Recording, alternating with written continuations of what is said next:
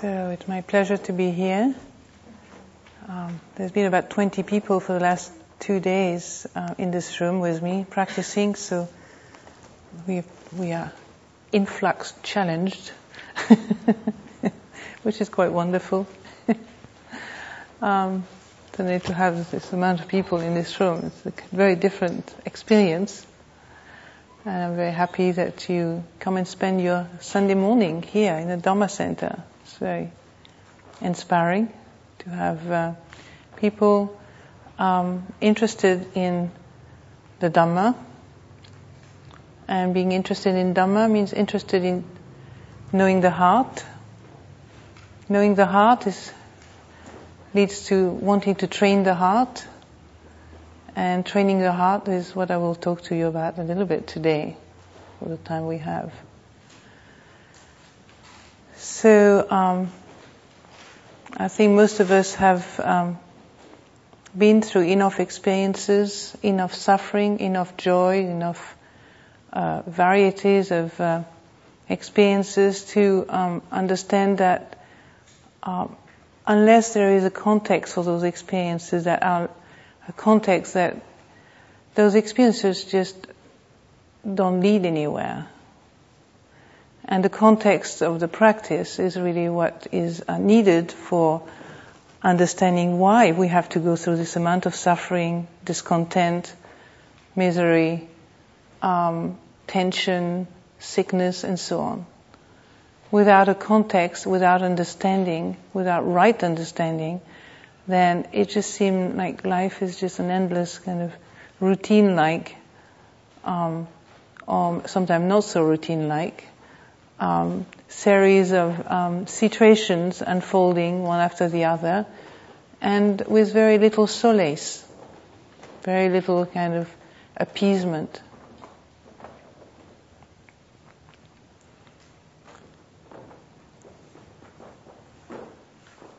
So, looking at the heart, at the human heart, we wonder what is a human heart? You know? The heart, chitta, in Pali, means not just it's not a place in particular. It's not an emotional place, and it's not an intellectual place. The heart, in Buddhism, is you could say is there is an experience of the heart when you know that the heart is liberated, even for a short time. And according to the teachers who have really come to the end of the path, and the Buddha himself in many ways described the heart as that which is, the heart itself is luminous, is bright, is peaceful. There's no problems there. What creates our problems, or what we call our problems, is the fact that we don't know that truth. And we keep identifying with that which moves through the heart, and we identify and we make them whatever it is, whatever mental state it is, whether it's a happy one or an unhappy one, a pleasant or an unpleasant one, we identify with those states of mind. And what happens is that as we identify, we cling to them, and clinging leads to suffering. That's as simple as that. So if you can understand that much, then you have the heart of practice. Clinging leads to suffering. No clinging leads to no suffering. Which means letting go leads to no suffering. Now, how many of us are clinging right now to one thing or another? It's so simple, isn't it? At some level, we study the suttas, we study the Abhidhamma, we can study for many, many years and still haven't got the gist of what it means to not cling, not grasp, and let suffering cease. If each one of us could speak to each other in this room right now and say why we came to the Dhamma, I don't think without being wrong, there are probably about at least 90% of us who come to the Dhamma through an experience of unsatisfactoriness, through an experience of suffering, one form or another, whether it's psychological, physical, mental, or whatever. you know. And so what is it that has brought us here is the experience of grasping, clinging, attaching to those defilements that goes through the mind, and those defilements we attach to, you know. So the Buddhist teaching, the Buddhas describe in great details what is the mind that is not clinging and what is the mind that clings. And basically the mind that clings, it's very simple. You know, you don't need to go very far to know what it is to cling. Clinging is suffering.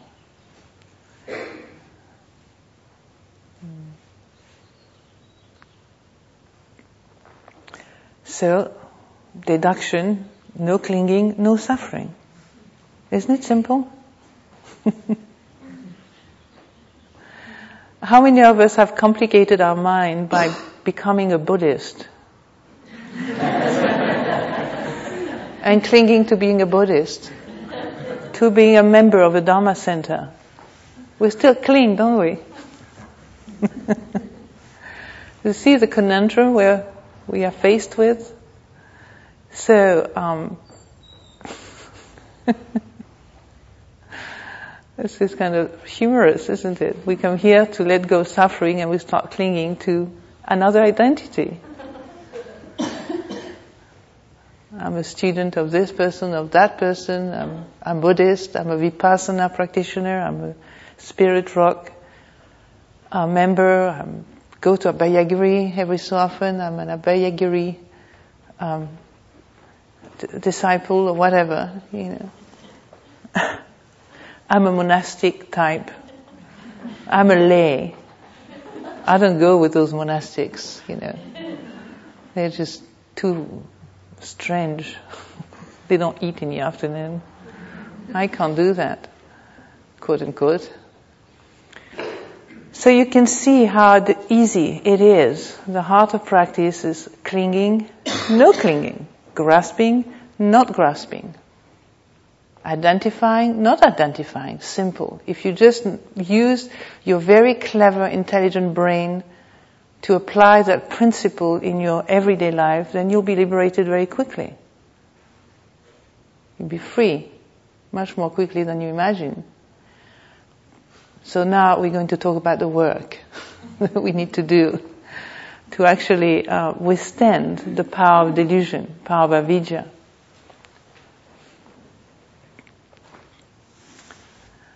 The purification of the heart. At some level, you know, we are told that the heart is pure, is at peace, is radiant. But most of our life, we get up in the morning, we don't quite feel radiant, at peace, luminous and free, do we? I didn't feel like that this morning particularly. I was slightly groggy when I got up. And I didn't go to a party last night, or didn't drink. You know. So we can get up, not particularly feeling luminous, radiant, peaceful and enlightened. But there is a quality of knowing that I feel groggy. The knowing itself, this is where we begin and end, so to speak. You know, there's nothing else to attain, nowhere else to go. That place where you can see the state of the mind is being heavy, or the mind is being kind of confused, or the mind is being attached to one thing, or wanting something. Or the knowing itself, that's when the clinging disbands. The knowing. Now, that quality of knowing is not easy for most of us to understand, because as soon as we find a quality of knowing, we identify with it, and we've created another entity, the knowing one and the unknowing one. So you got the enlightened self in all of you, and then you create an unenlightened one. Which means that when you're clinging to the knowing one, then you feel somehow happy, empowered and peaceful and so on. And then when you've clung to the unknowing one, then you think you've lost it. You've lost the knowing. But the knowing doesn't depend on clinging or not clinging. It's not dependent on that. Seeing yourself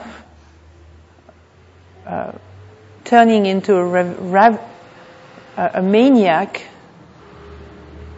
through whatever motivates you right now, whether you want to murder your boss, rape the women or the men that you're in love with, or whatever, whether you want to, eat everything that in the shop that you see in the shop round the corner, or whether I'm talking about extremes, whether the mind is an extreme situation, extreme states, or whether you just want to, tell somebody off, or, do something silly, whatever that is for each one of us. Whatever quality it is, whether it's extreme or whether it's a minute little act of clinging, or minute little act to which you cling, like wanting your neighbor to not be there, finding that people just cough too loudly, or walk funnily, or eat strangely, or behave in a way that you just don't like. Or they wear a hairdo that you just find obnoxious. Whatever it is, silly, isn't it? You want somebody to have straight hair when they're curly, or to be tall when they're small, or to be black when they are white and white when they are black, whatever, That clinging, that wanting is the beginning of our troubles. And we can spend years at the psychotherapist trying to tell him or her the mountain of misery that we're going through. And compassionately the therapist will listen.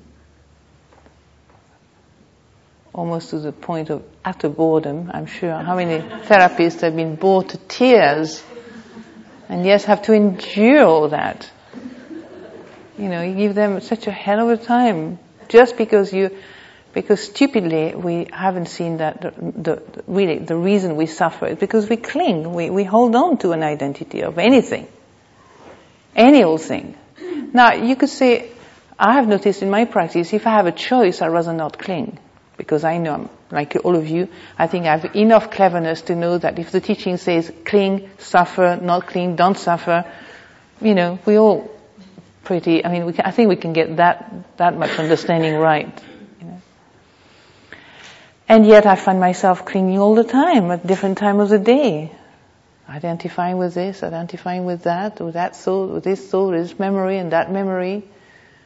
And that can be very confusing, can't it? Teachings say you shouldn't be holding on to these things. If you are really truly practicing, you should be at peace with things. And then you find yourself suffering. Being discontent. And God, how many reasons we have to be discontent. So we have so many reasons out there to continue the grasping to our discontent that we miss the target. We keep shooting our mind out there, trying to find a reason for the mind suffering. We don't realize, the practice itself is not out there. It's here in the heart itself. If you keep looking outside, you never get it. It's as simple as that. And yes, we are part of a culture that is absolutely committed to justify anything.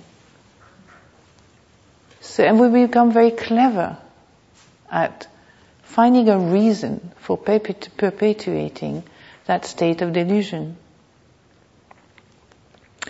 So, we need a strong commitment to actually free our heart to realize that the heart isn't the defilements or the unskillful mental state that inhabits it from time to time, or those who have actually taken residence, those mental states, those unskillful mental states that have actually decided to squat uninvited There was a lot of squatting in London when I used to live there. People used to squat all around London. So now we got all these defilements squatting, uninvited, unwelcome, and yet they just come for free. And so we don't know how to get rid of them, because we know if we're too forceful with our mind, it backlashes. And so that's really frightening, isn't it? So the teachings, I'm going to talk to you about four ways of purifying the heart. The first one is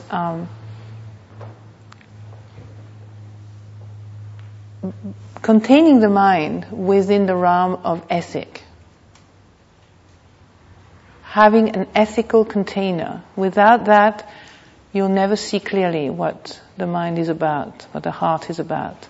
An ethical container. All containers are there not to imprison you, not to bind you, not to make you more miserable, but to create a very clear mirror.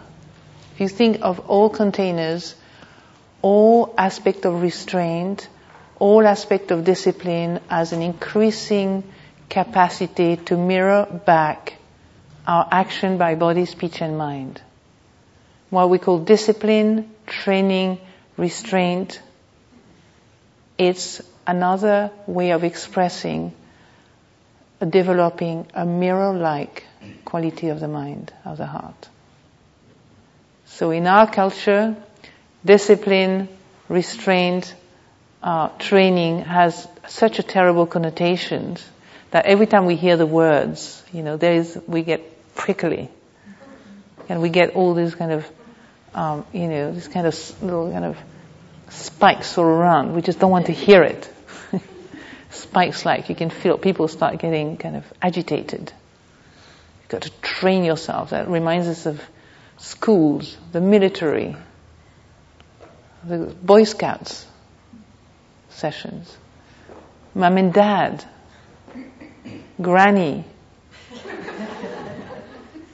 Especially in Asia, Granny are very powerful. They take all their children to those religious places because they're ready to die, but the kids are not.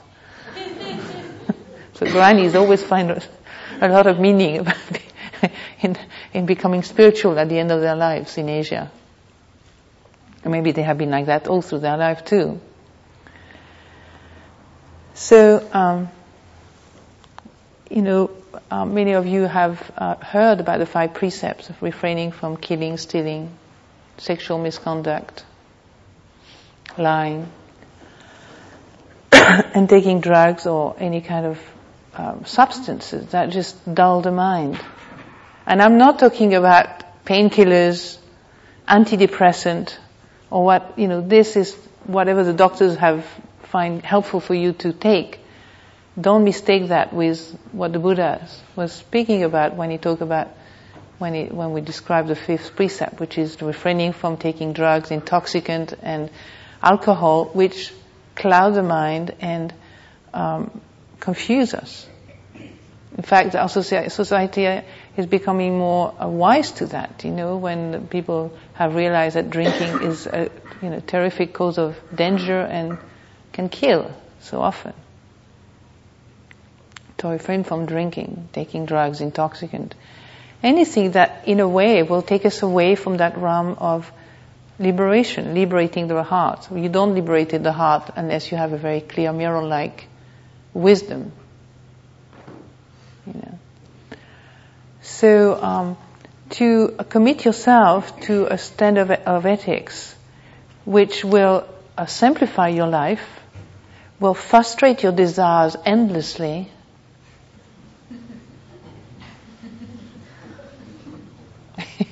yes? I said that, in case you thought you misheard. Will frustrate your desires endlessly, or your habits, you could say. I'm not saying the desire for liberation, the desire for practice, the desire for love and compassion. I'm talking about the desires that are unskillful. Your habits to lie, the habit to indulge in sexual misconduct, the habit to indulge in lying, gossiping, backbiting, slandering, and so on, we'll be frustrated through the precepts. So we are ready for that? Do we want to actually do what is necessary to liberate the heart? Or just we want another pill called the Dharma pill? The Dharma pills, a number of them. One of them is a teacher often. The teacher is a good Dharma pill. You look at Gil, and Gil will solve my problem. As long as I sit at Gil's feet, life should be alright. Or Ajahn Sumedho, or whoever. We don't think so. We say, oh no, I'm independent. I'm just here to learn. Gil is only pointing the way, or Ajahn Sumedho only pointing the way. But often, when dukkha arises in our heart, we don't even notice it, do we? Without a teacher saying, this is actually suffering. Do you know that? We don't notice the sense of dissatisfaction we have. We haven't noticed the first noble truth, dukkha. So those precepts of refraining from harming, stealing, lying, sexual misconduct, and taking drugs and intoxicants, it doesn't mean that you can't have your glass of wine from time to time. See, people say, well, I can only take 3 precepts then. Because I want to have my sex when I want, and I want to get drunk when I want. Well, it's up to you, really. You can choose the way you want to lead your life. But if you suffer, then you won't be surprised, And in certain tradition, that's a kind of free-for-all. Sort of, get enlightened and do what you want. Well, I wish I could find that, that this tradition works for me. It never did, Never did. And I'm glad that in the discourses of the Buddhas, with his disciples, he's never encouraged just to be completely, to let your desire, unskillful desire, go rampant, loose, and as a way to liberation. He never said that once. And I've read most of the discourses. Never. Has he said that if you don't keep those precepts, and keeping those precepts, remember, it's just believing in them. It's just, if you don't reflect and understand that those precepts are a way of restraining your action by body, speech, and mind from perpetuating unskillful behaviors, which will lead to be reborn into a deeper state of suffering, be reborn into a hell realm. So we need to wake up, to really brighten up this quality of mind, factors of mindfulness, awareness.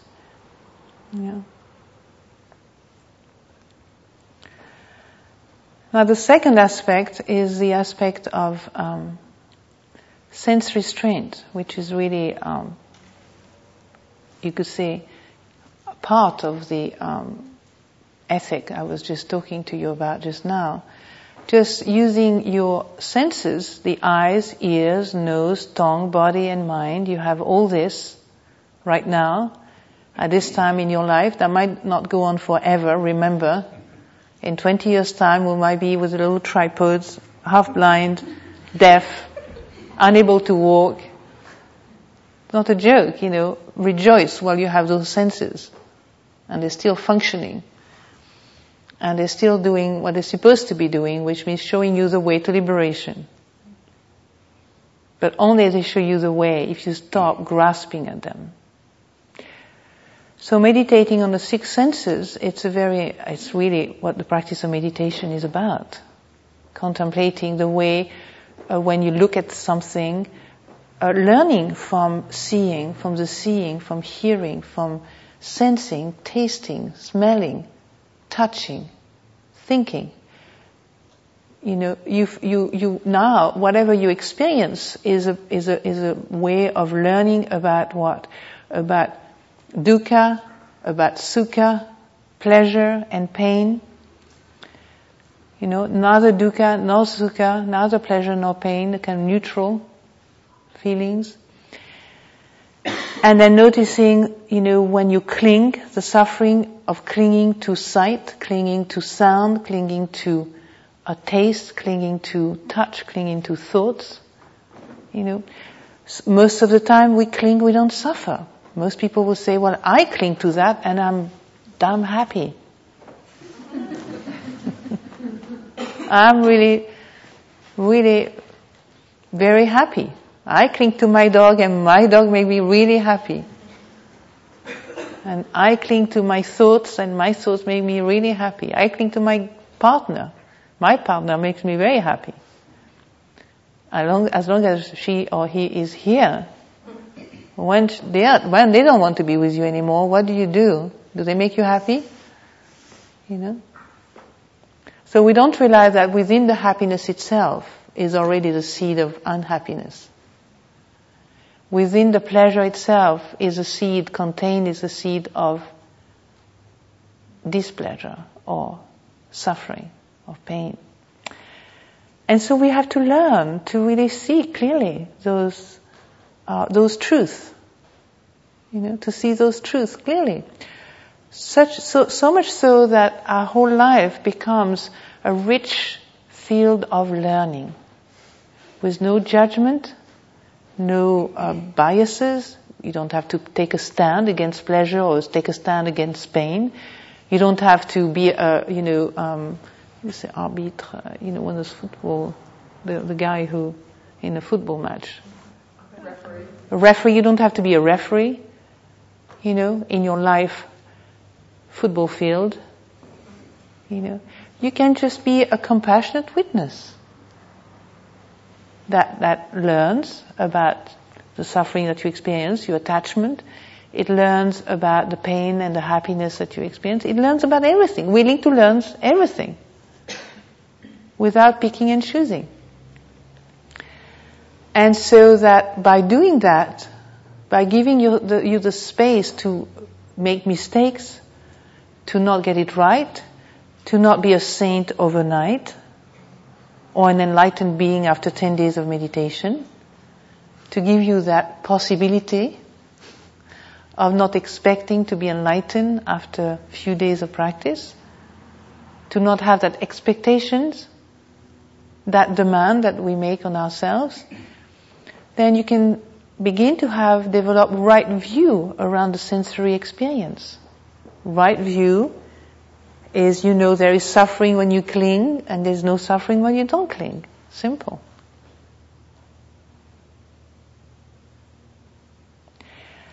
Now, most of our grasping and clinging to any of the sensory experience doesn't come even from this moment now. It comes from habit from the past. Remember that? From habit from the past. You might be fine. You might understand perfectly what to do now. But the forces of habit are so strong sometimes that you can't withstand them. In fact, they can blind you completely. This is another aspect of practice, this aspect of patience, patiently bearing with the result of past habits, the result of past action, what we call the vipaka karma, the resultant karma of our life. To patiently bear with that, rather than recreate in the moment a person, an entity being reborn in this moment as a miserable entity. You see? Without that quality of patience, without the quality of knowing, without the quality of spaciousness and compassion in ourselves, we keep being reborn. We will be reborn as a righteous Buddhist, for example. We can even a good thing, like a Buddhist. But then it becomes righteous. You can be reborn as a good person and make life miserable for everybody around you when you want to convert them to Buddhism.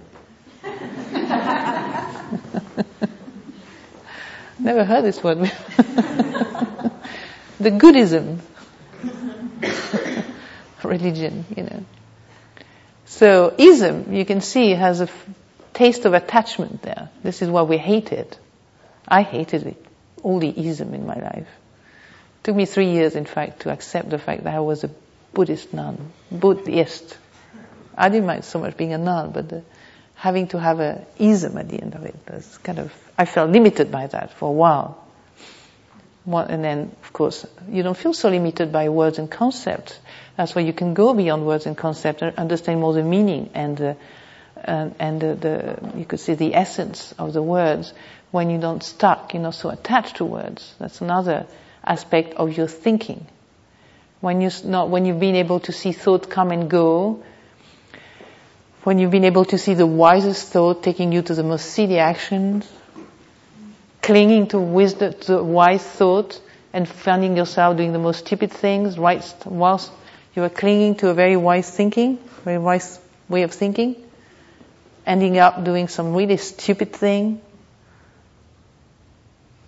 I always use the example of the person who is decided to do a very healthy diet, and maybe even macrobiotic diet, something really kind of,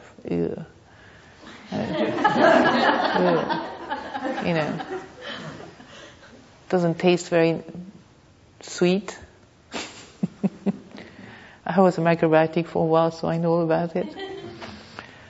And that was many years ago. And then, or you decide to a very wise thing when you find yourself overweight, you decide to kind of lose weight, which is a very wise thought. All the doctors will tell you lose weight for your heart, your liver, your bladder, everything, cancer, whatever. And then you cling to that thought. It feels so good. You spend about a day thinking about it, clinging to it. And by the time comes the second day, you obsess yourself so much with Buddhism that you turn into this raving, greedy maniac. And instead of going towards macrobiotic, you start eating ice cream and chocolate eclair and forget. Say, oh dear, I did determine to have a good diet yesterday. What happened to me?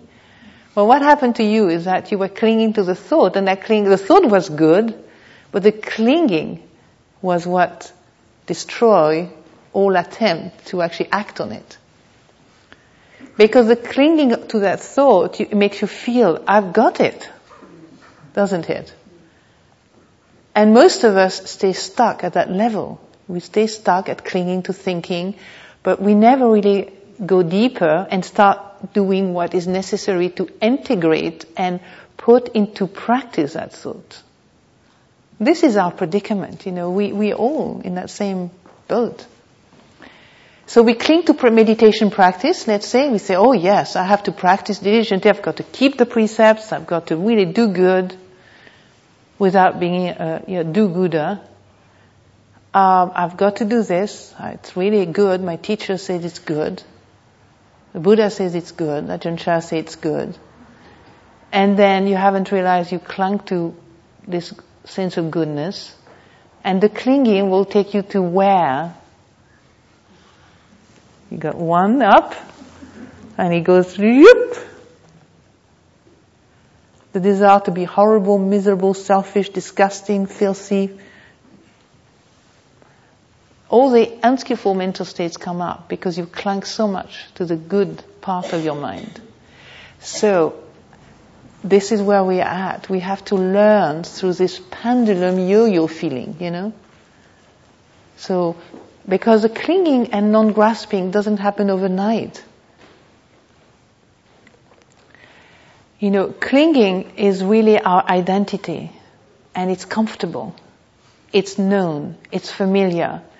It feels okay. Even if we cling to being a complete alcoholic, at least it's more emotionally secure than anything else.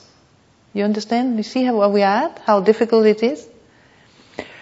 So to go to the place of no clinging, you have to go through that little tunnel at some point, which doesn't feel so good. It's a tunnel of fear, of discomfort, of pain, the tunnel of dukkha. So how many of us are prepared to do that? Just a little taste of it. We don't need a lot, just a little taste. And the Dhamma, I always feel that the Dhamma path is a very compassionate path. if you're open and willing to practice and open and willing to liberate yourself, you only get as much fear as you can handle. You never get more than that. Never. Just as much as you can handle. You know? It's quite wonderful. So if you can handle a little, you get just a little, just that much to give you a little taste so you can go through across the other side, to the other shore. It's called the other shore. See? So there's no really fear to have. You just open yourself to that intention to free your heart, and whatever life brings to you, it will just be enough for you to work with. It's quite marvelous the way it actually happens. So when you really observe the way the senses respond to life, there's no need to judge. You see a beautiful object, you enjoy it, you feel how much it makes your body happy, it makes your heart happy, and the next thing you know, you grasp, get, want, now. And that's when the trouble begins. But as long as you're happy with what is happy in front of you, it's fine. The Buddha doesn't say you should squash it, suppress it, repress it, murder it. It just says, basically when something is pleasant, then you know it's pleasant. And knowing means just enjoy the moment. Enjoy, some teacher will say, oh no, you must not enjoy. What I mean is that you're aware of the enjoyment. You're fully conscious, it's pleasant. Now if there is no mindfulness, of course, then the next thing you know is you're grasping. That's really the price to pay. Now, most of us are very addicted to grasping. We don't want to let go, really. And to recognize that itself is a great beginning. To recognize we don't actually want to let go. We're committed to holding on to things. That realization of our commitment to the wrong thing is already beginning to go through that little pathway that takes you to the other shore. So let's say, and it works always. This is just a magic thing. It always works. Just beginning to know, for example, example don't come to me not so easily, but let's say, let's try an example in my own life. When I see myself getting lazy with something, like lazy with my meditation or lazy with my formal practice, I don't have to beat myself up. I realize now I learned my lesson. I just realize I have to be aware of that feeling in my heart, because the feeling in my heart may not even be in touch with reality. Like if you practice intensively for a while and you don't practice so intensively, it's saying, oh, I've lost it. It's just what you call, I can't find a word. It seems that you've lost it because of the intensification of your practice at some point. It's relative. That's the word I was looking for. It's relative. So the feeling that comes up, say, I'm lazy. Okay? Now, I have learned to notice the feeling that says, I'm lazy. That thought that says, I'm lazy. Because that thought may be informing me about something that is real, or it may not. It may be the work of Mara trying to make me feel more miserable. So I won't even practice at all, because if I feel lazy, then I get miserable, and then I get negative about myself, and I start remembering all the negative things I've done in my life, and then you're down the drain. Before you know it, you're down the pit of the abyss of despair and misery. So you see how stupid we are? So compassionately stupid with ourselves. So that's a good thing. Like you feel, oh, I'm a vain person, or I'm an abusive person, Because now that you practice this path of Buddhism, of course, the standards are very high. You read the simile of the soul in the teachings, and the Buddha says, even if somebody was cutting your limbs bit by bit and you had one moment of anger towards those people, you would not be a disciple of mine. Where does that leave us, if you believe in that? You'll be beaten up for the rest of your life without moving. Without even, without any qualms. So now to use the teaching with intelligence and wisdom, it means really it's a reflection for us to be patient with the pain that are inflicted on us daily. So of course when the Buddha says even if somebody tortured you, you shouldn't have any thought of anger. It means when you come out to, when you go to your room or you go to your job and your boss is, obnoxious with you or whatever, it doesn't mean I have to leave him or let him being obnoxious, but at least in your heart you can carry on cultivating the seeds of enlightenment. Patience, mindfulness, energy, wakefulness, and restraint and contentment. These are the seeds that will help your mindfulness to be sustained without break. So there are two levels you can see. The level of practice and life itself. Life itself will never be as you expect it to be. Like if you say, I'm committed to not suffering. I want to liberate my heart. But then the experiences of life are very different. They keep bringing back to you the very material you need to go to the other shore. But what we spend a lot of time just kind of, stomping on one side of the shore. We keep stomping angrily and fed up and impatiently, discontented, miserable. We keep stomping and accusing the whole world that I'm miserable because of the world does to me. Well, now, are we all prepared to do what it takes to actually see where we cling and see the place of no clinging? What happened? You have to have the spirit of experimentation. It's like being in the laboratory of it.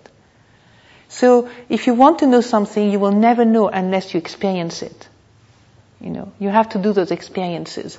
Even when you are in a difficult position and you suddenly, let's say you are with a relatives of yours or a family members who is difficult, You can even in that particular situation, you can experiment. You might not be able to let go for more than about 10 seconds. But just for 10 seconds to let go of the mind of all the grievances and all the stuff that goes on in relationship to that person, just for 10 seconds and see what happened to you. And then suddenly you might actually get a taste of peace. But do we want peace at that moment? No. We rather go into a big kind of quarrel and argument and I am right, you're wrong, and get out of my way kind of feeling. That feels so much more real than just experimenting for maybe 1 minute of not holding on to your agenda. The agenda of me and mine. What would that be like for 10 seconds, 1 minute? You see, I learned letting go just through that process myself.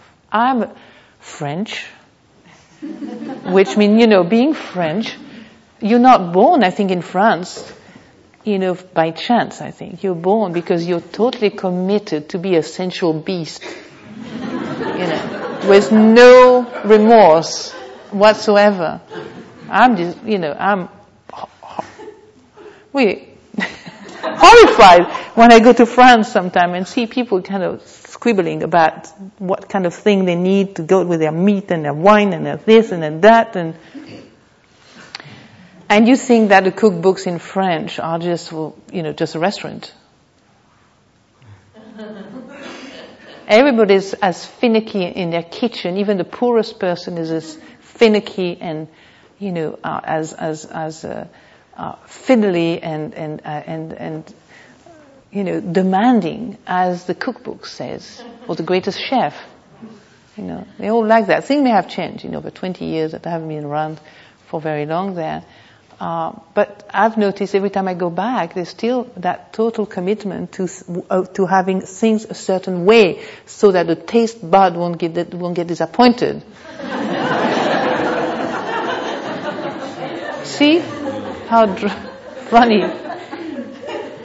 So, because of that, I've made the practice help me to accept myself also. So, because I like things that, pleasant sensual sensation, visual sights, sound, and so on, and I spend many years cultivating, improving, refining my taste. So when I arrived at Chithurst Monastery, for example, which was a work site, a dump, and the dark, gloomy-looking kind of. I always thought that one of those, what do you call, Dracula would come out of that house. Come out. So can you imagine the shock to the system? I went into a dukkha, really, for quite a number of years. Besides the fact that I was living with 3 women, which I tried to avoid for 33 years. And I wasn't a country girl, and I was living in the countryside, in the midst of nowhere. I mean, it wasn't nowhere, really. It was a very sophisticated countryside, I have to say. It wasn't, what was called the, what do they call the, I've forgotten the word. The one we work for the stock exchange. Stockbroker belt, that's right. That's a stockbroker belt. So it's not too bad, is it? But still, it was pretty country-like for me. And, so if I had really, if just sense satisfaction and pleasant sights and sound or taste or had been my commitment, I could never leave there for very long. But when you suddenly make, your experiences a field of learning, then it was wonderful because I actually freed myself from my attachment. Not completely, I'm sure there's plenty of challenges coming my way. Just as I'm saying this, I'm careful. I know the way it works. Remember Ramdas who said once, don't, be careful what you desire because they always come at a time where you couldn't care less. Well, it's exactly as you say this. You have to be careful what you say.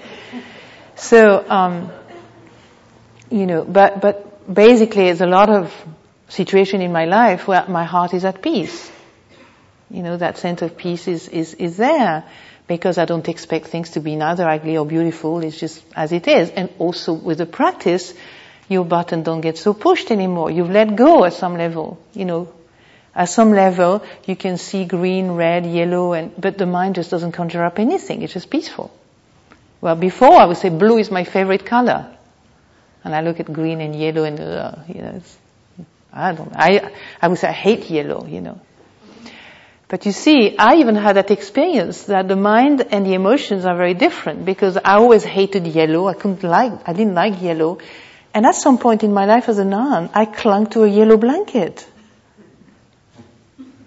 It's no joke. I had a yellow blanket on my bed and I really liked that. And I couldn't understand. I was it was sort of a strange experience. At some level, I don't like yellow. At another level, I clung to this yellow blanket. Now, how do you explain that? Huh? See how many levels we have? My conditioning says I don't like yellow, but my heart says I really like yellow. So, people told me yellow, it's the color of brightness and sun is, light and so on. So maybe I was clinging to a little bit of something or other. It kind of made me laugh, I remember. It's humorous, isn't it? Yeah. So to go back to what I was talking about, the senses. Don't feel that you have to shut all your senses. You just have to be prepared to learn from them. To learn from their suffering, to learn from their happiness, to learn from their unhappiness, to learn from the way they drive you, from the way they oppress you, and so on. We have to learn from everything. And so people, when you hear, you have to learn from everything, then they go out and save Libya, or Ethiopia. Or they go off, on a kind of peace march or something. But are you ready to actually learn from everything here at home already, which is really what this teaching is pointing to. All those miserable entities are just waiting for you to open the gates so that they can be dropped and let go of. Then there is another level of purification of the heart. So just to go back to the sense, observing the sensory world, the sense contact, the sense doors, and purifying those sense doors by letting go. You keep letting go again and again and again. That's how you purify the sense doors. Also, you see the sense consciousness, that manifests through the sense doors and get agitated, get kind of sparkles through the sense object that are appropriate to each one of them. So that's how you purify the heart. The heart itself manifests, sense consciousness manifests through the sense doors. And as you keep observing, clinging and no clinging, that's how the heart begins to let go of a deeper level, many levels, many layers of greed, hatred and delusion. You see? Sometimes we don't know what we're clinging to, whether we're clinging to hatred, to greed, to delusion, But don't worry. You don't even need to bother too much with that. Get your mind worked up about whether I'm a greedy type or whether I'm clinging to this. The Buddha said there is clinging to suffering and not clinging to suffering. That's enough as, you could say, a paradigm. Clinging and no clinging. Suffering and no suffering. Then you don't have to think about a lot of things. Do I suffer? Am I observing a sense of discontent, whatever is going on in me at that moment when I look at a particular sight? If there is suffering, there is suffering. If there is no suffering, there is no suffering. It's very simple at some level. And then the third one is about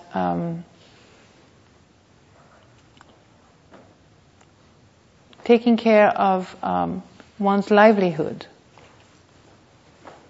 Livelihood. To be involved with a livelihood that doesn't harm other beings, for example.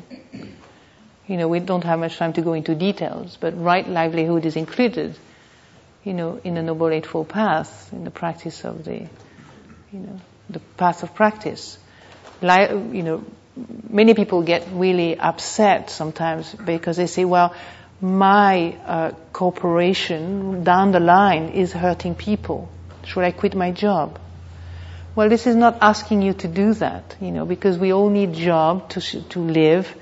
We all need job to survive in this society, and we all need money to take care of our family and children and relatives sometimes. But in the job that you're doing, just your own profession, if you're not sure whether you're hurting people or not hurting, you can see just in your everyday life, just, are you doing harm to other beings? Is it a place where people are killing, lying, cheating all the time? And if that is a place where people do that continuously, it's natural for you to not feel very good, So if you don't feel very happy there's nothing wrong with it. It's also the fact that the place may be not so skillful. But then you need the money. So this is why you're encouraged to practice with the place of working, because you might not be able to change anything, but you might be able to develop more compassion maybe for yourself and for the people involved. You may be able to do bestow a little drop of Dhamma even in that situation itself. By maybe, talking to people, developing a sense of friendship, even with the people that are difficult, Not giving up on people, not giving up on situations, That's bringing the Dhamma into the work situation, To be able to, you might not be able to change anything, so okay, you do what you can do in that situation. And the last one is about taking care of one's requisites. So this teaching is really specific to, you could say, to the discipline of a monk or a nun, but it's also very applicable in your everyday life. So let's say taking care of the four requisites. The four requisites in the discipline of a monk or a nun is the robe, food, shelter, and medicine. These are the four requisites.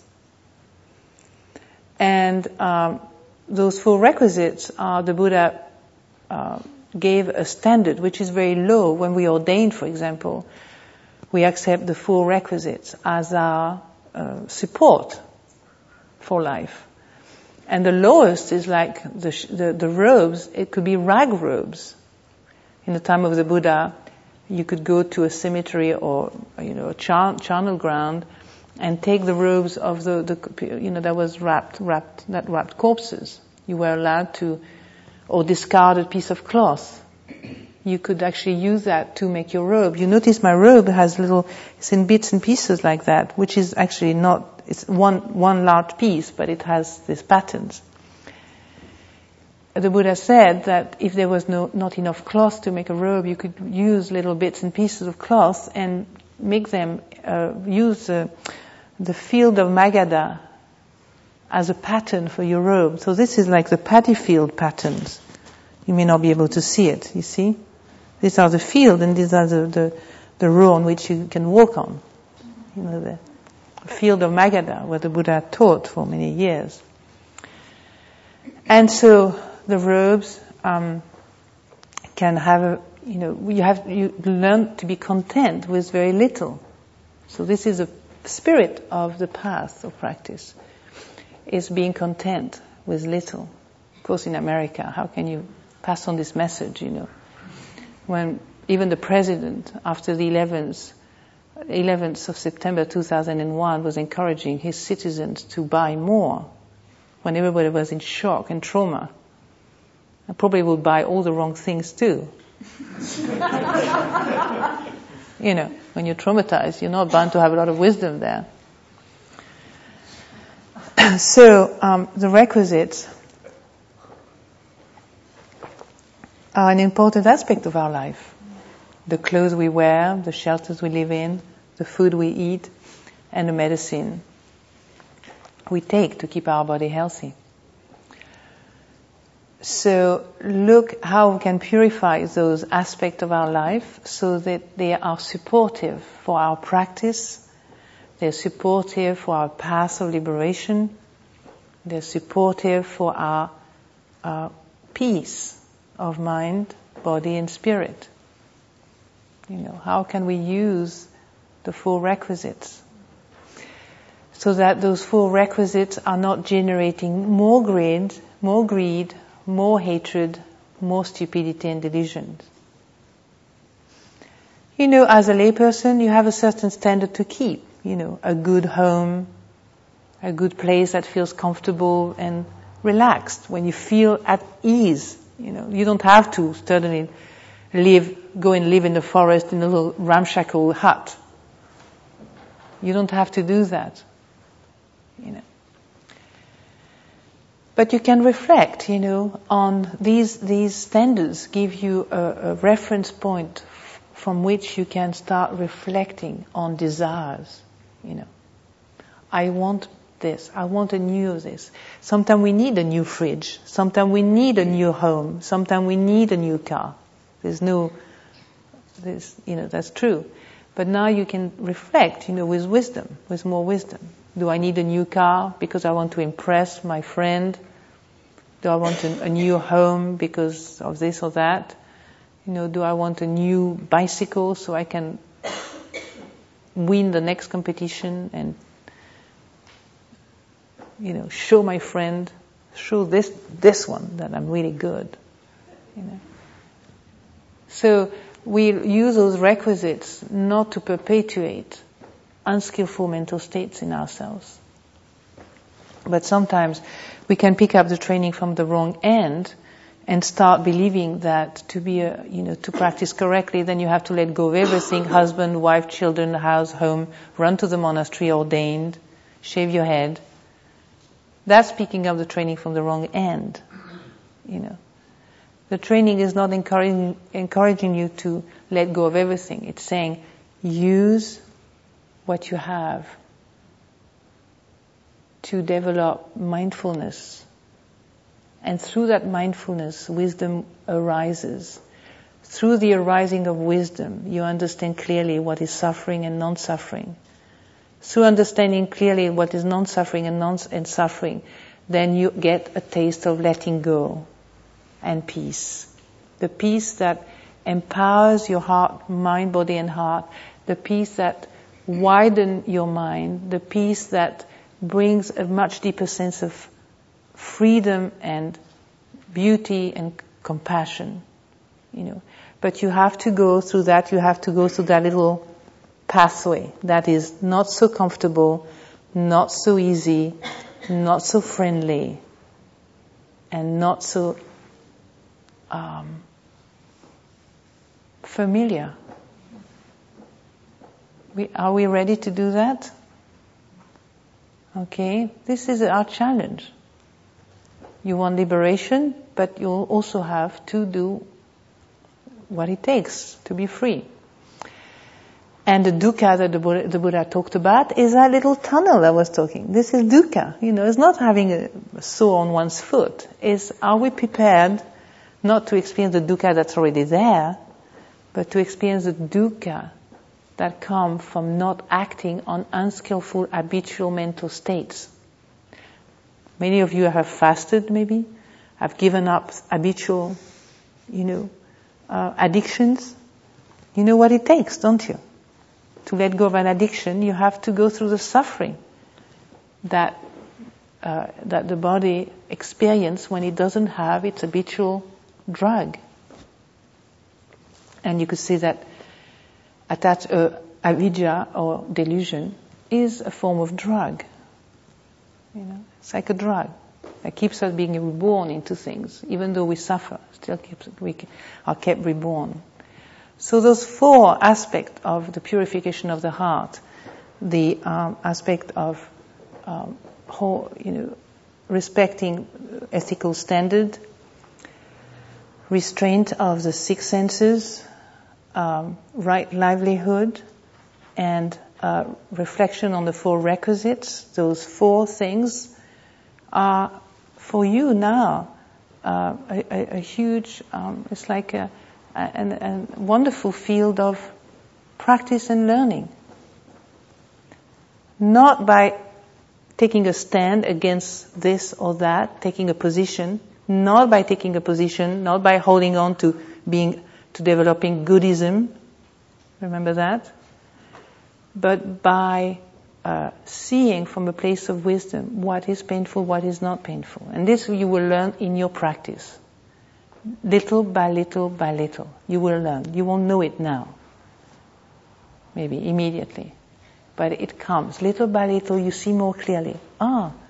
Many of you have been practicing for some years. You know how far you've gone from the time when you were completely deluded, selfish, all over the place, careless and so on, to now. Look at the progress that has happened just through practice, gentle practice. When you can respect yourself better, you can respect others, you're more patient, you're more restrained, you're more kind, and so on. So this is a fruit of our practice daily. We do that. And it's not just dependent on a position, it's not dependent on a posture, it's something you can do at the kitchen sink while you are washing the dishes, something you can do when you go to the bathroom, it's something you can do when you drive a car, whenever. Any ordinary situation is a valuable opportunity to free the heart. Okay? So I'll leave you on those words.